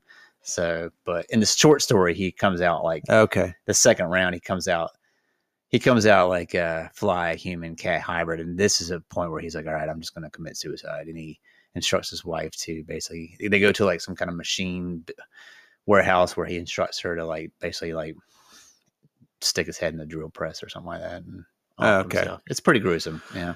Well, when this The Fly in this movie comes out, it gets very emotional. Everyone looks terrified. Everybody looks terrified. Like Stathis looks like crazy terrified. And Ronnie is bawling. Yeah, she is. And she's scared, but she's crying. Yeah. And because her lover has become this amalgamation. But I am telling you, maybe it doesn't make sense, but every time I've watched this movie, that scene of she's going to shoot it with the shotgun, she puts it down, and then the fly grabs the barrel and he's like put it right to his head. He's like, bro, just do it. And the creature's got these very sad eyes. Yeah, it's super sad. And it's like it's like puppy dog eyes. It is kind of like that. And like, every time I watch it, I'm thinking, I feel bad sad and bad for this. You have compassion for. I am very compassionate towards Seth Brundle's. Yeah, towards the fly. Yeah, what he became. Yeah. No, I agree. And then she's like, no, okay. Yeah, and then she but she has to. And then scene. And then and then basically it abruptly just ends. Yeah, which I like. Love that. Yeah, it's just done. I love that. We don't need anything an additional 10-15 minutes of like wrapping up a story. Completely agree. I want to know about the fly. And that's it. The fly died. That's all I need to know. The only thing I wish they'd have done is played the Brian Ferry song "Help Me." Okay. When they rolled the credits. But the score in this movie is so good. It is good. It's all eerie. It's all creepy. Yeah, it's very scary. Yeah, but they just kind of goes with the eerie music at the end. But so yeah, I thought that was Brian Ferry wrote that song for the film called "Help Me." I wonder if it was like for the "Help Me" from the story. Oh yeah, maybe. Now that scene is actually in the 1958 movie, because I've seen a clip of that. Yeah, the "Help Me" scene is. Yeah, because I think the fly's like on a spider web or whatever. Yeah, so they find the story is like they find the fly trapped on a spider web, and the spider's about to eat the fly, but then the detective just crushes the spider and fly with a rock and says no one would believe the story. Right. Yeah. Okay. Yeah. So yeah.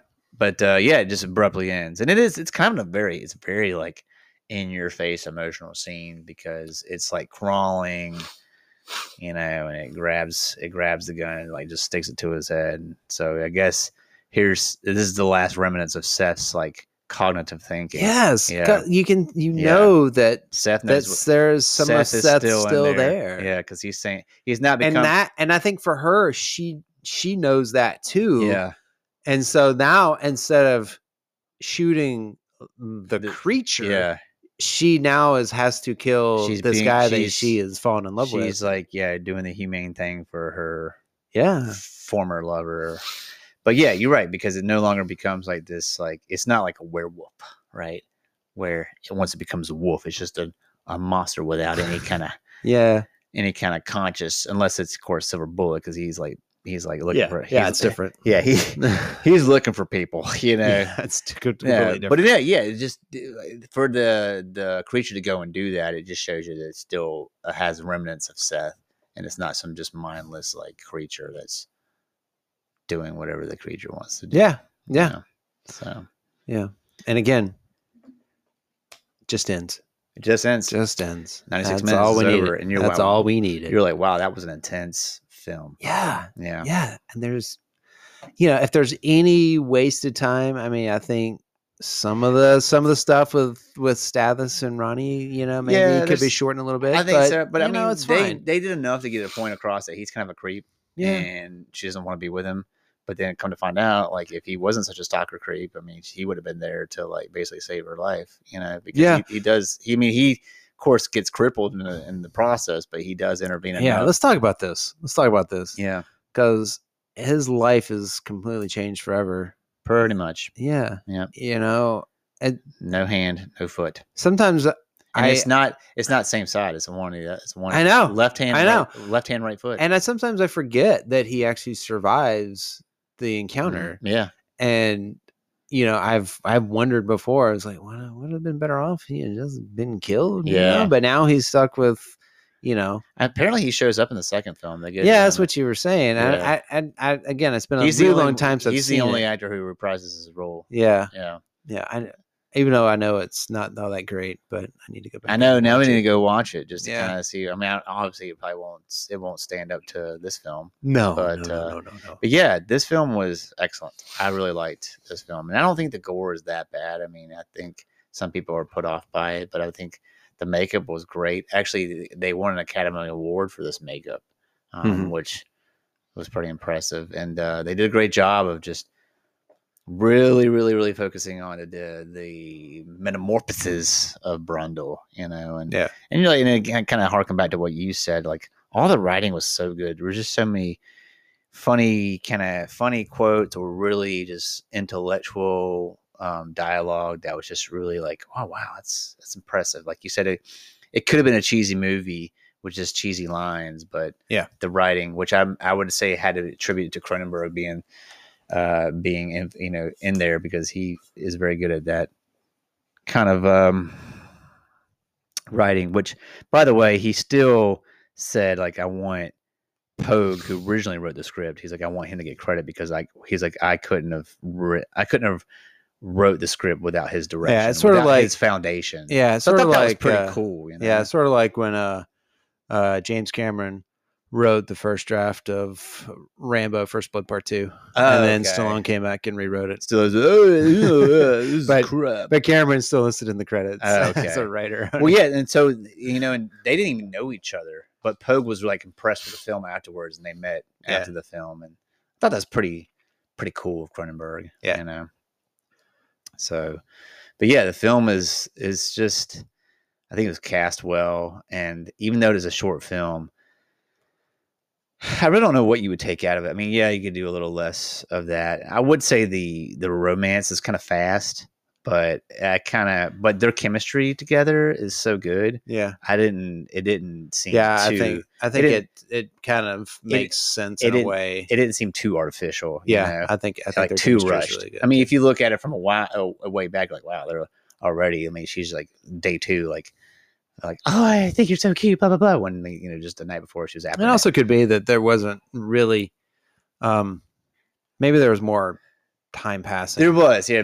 We just didn't see it. Yeah, possibly could, and then, maybe which again, we didn't need to see every single day. We what did was going on. We didn't. But I mean, I think this, and then this just goes back to, like, it's just like a story of, like, love, jealousy, and how, like I said, love and jealousy and all that stuff can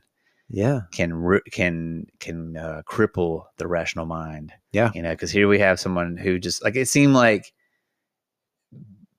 Brundle's trajectory was like sky high. He was going places. You know? And I'm not blaming Ronnie, but it was just it's just sort of like an Icarus thing. Like he flew too close to the sun. Yeah. What was the sun though? Was it Ronnie or was it the telepod? I don't know. Just the whole thing. Just the whole, like, trying to achieve something before he was ready to do. Yeah, maybe. But, yeah, I don't know. Yeah, I don't know either. But he just clearly was. I mean, both of the guys were jealous people. Yeah. But yeah, I don't know. I think, and I would like to think, I think it's just believable because the romance was so fast. He was probably like, oh man, I have such a great thing with her, and now she's away, and I could see why his mind would wander. And he probably didn't have something so special like that before. So, she's like, because she even said that, like, you don't get out much, do you? Like when he was like hitting on her in the first scene.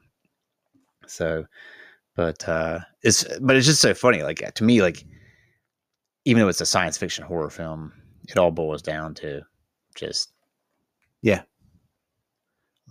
scorned hearts and I mean, I guess it it falls into that horror category, but I mean, it's not necessarily scary. It's not a scary horror movie. Film, no. I mean, I guess you could say it maybe it's more disturbing than scary. If that's, I would say tragic. It's definitely tragic. Yeah, it's a tragedy. Definitely it's a tragedy. Yeah, it's definitely tragic. Tragic horror. I'm sure that's a thing. Tragedy. Tragedy horror. Trajectory horror. I don't know, man. It's got a baboon. Horagic. Thoragic. Horagity. Okay. And now we know we need to wrap this up. Yeah, because we don't know where we're going with it. But so yeah, I would if the audience is listening, and I'm sure. I can't assume everyone has seen The Fly, but if you wanted to rewatch it, I think it's always worth a rewatch. I mean, I would definitely rewatch it again this weekend, even though I watched it yesterday. I mean, it's an entertaining film.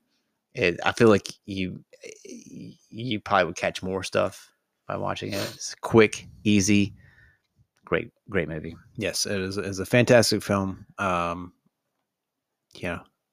And a science fiction masterpiece, I would almost say. I would say, yeah. It's definitely one of my favorite sci-fi films. Yeah, I agree. Yeah. Sci-fi horror. Yeah.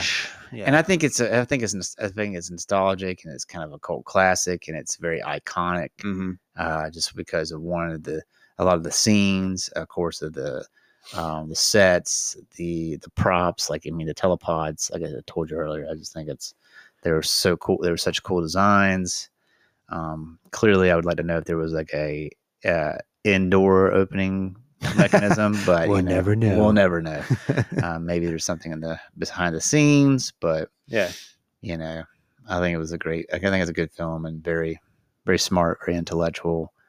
But yeah, I liked it. Yep. All right. Well, I think we can wrap it up. We can swat this fly. Squash this bug. Yeah.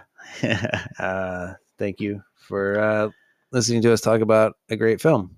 For once. Yeah. We actually talked about a good movie. Yeah, we talked about a good one that we really enjoyed. Yeah. Yeah. And it wasn't a comedy. It wasn't a comedy. Yeah, That's it was right. a horror tragedy. Yeah. Tragedy horror. Love story. Yeah. Love story. So anyway, with teleportation just happened to be in it. Yeah. So check us out as we teleport to another movie. Yeah. At some point. Oh, yeah. I like that.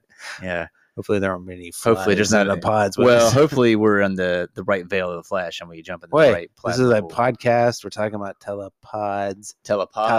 So we're telepodcasting. Yeah. Okay. No, that was a stretch.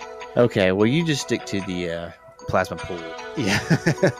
Yeah. Deep dive, I must say. Yeah. So. All right. So again, thanks everyone for listening to Movie Chat with Mike and Pat. And we will talk to you. Catch you next time. Yeah. Talk to you later. Take care.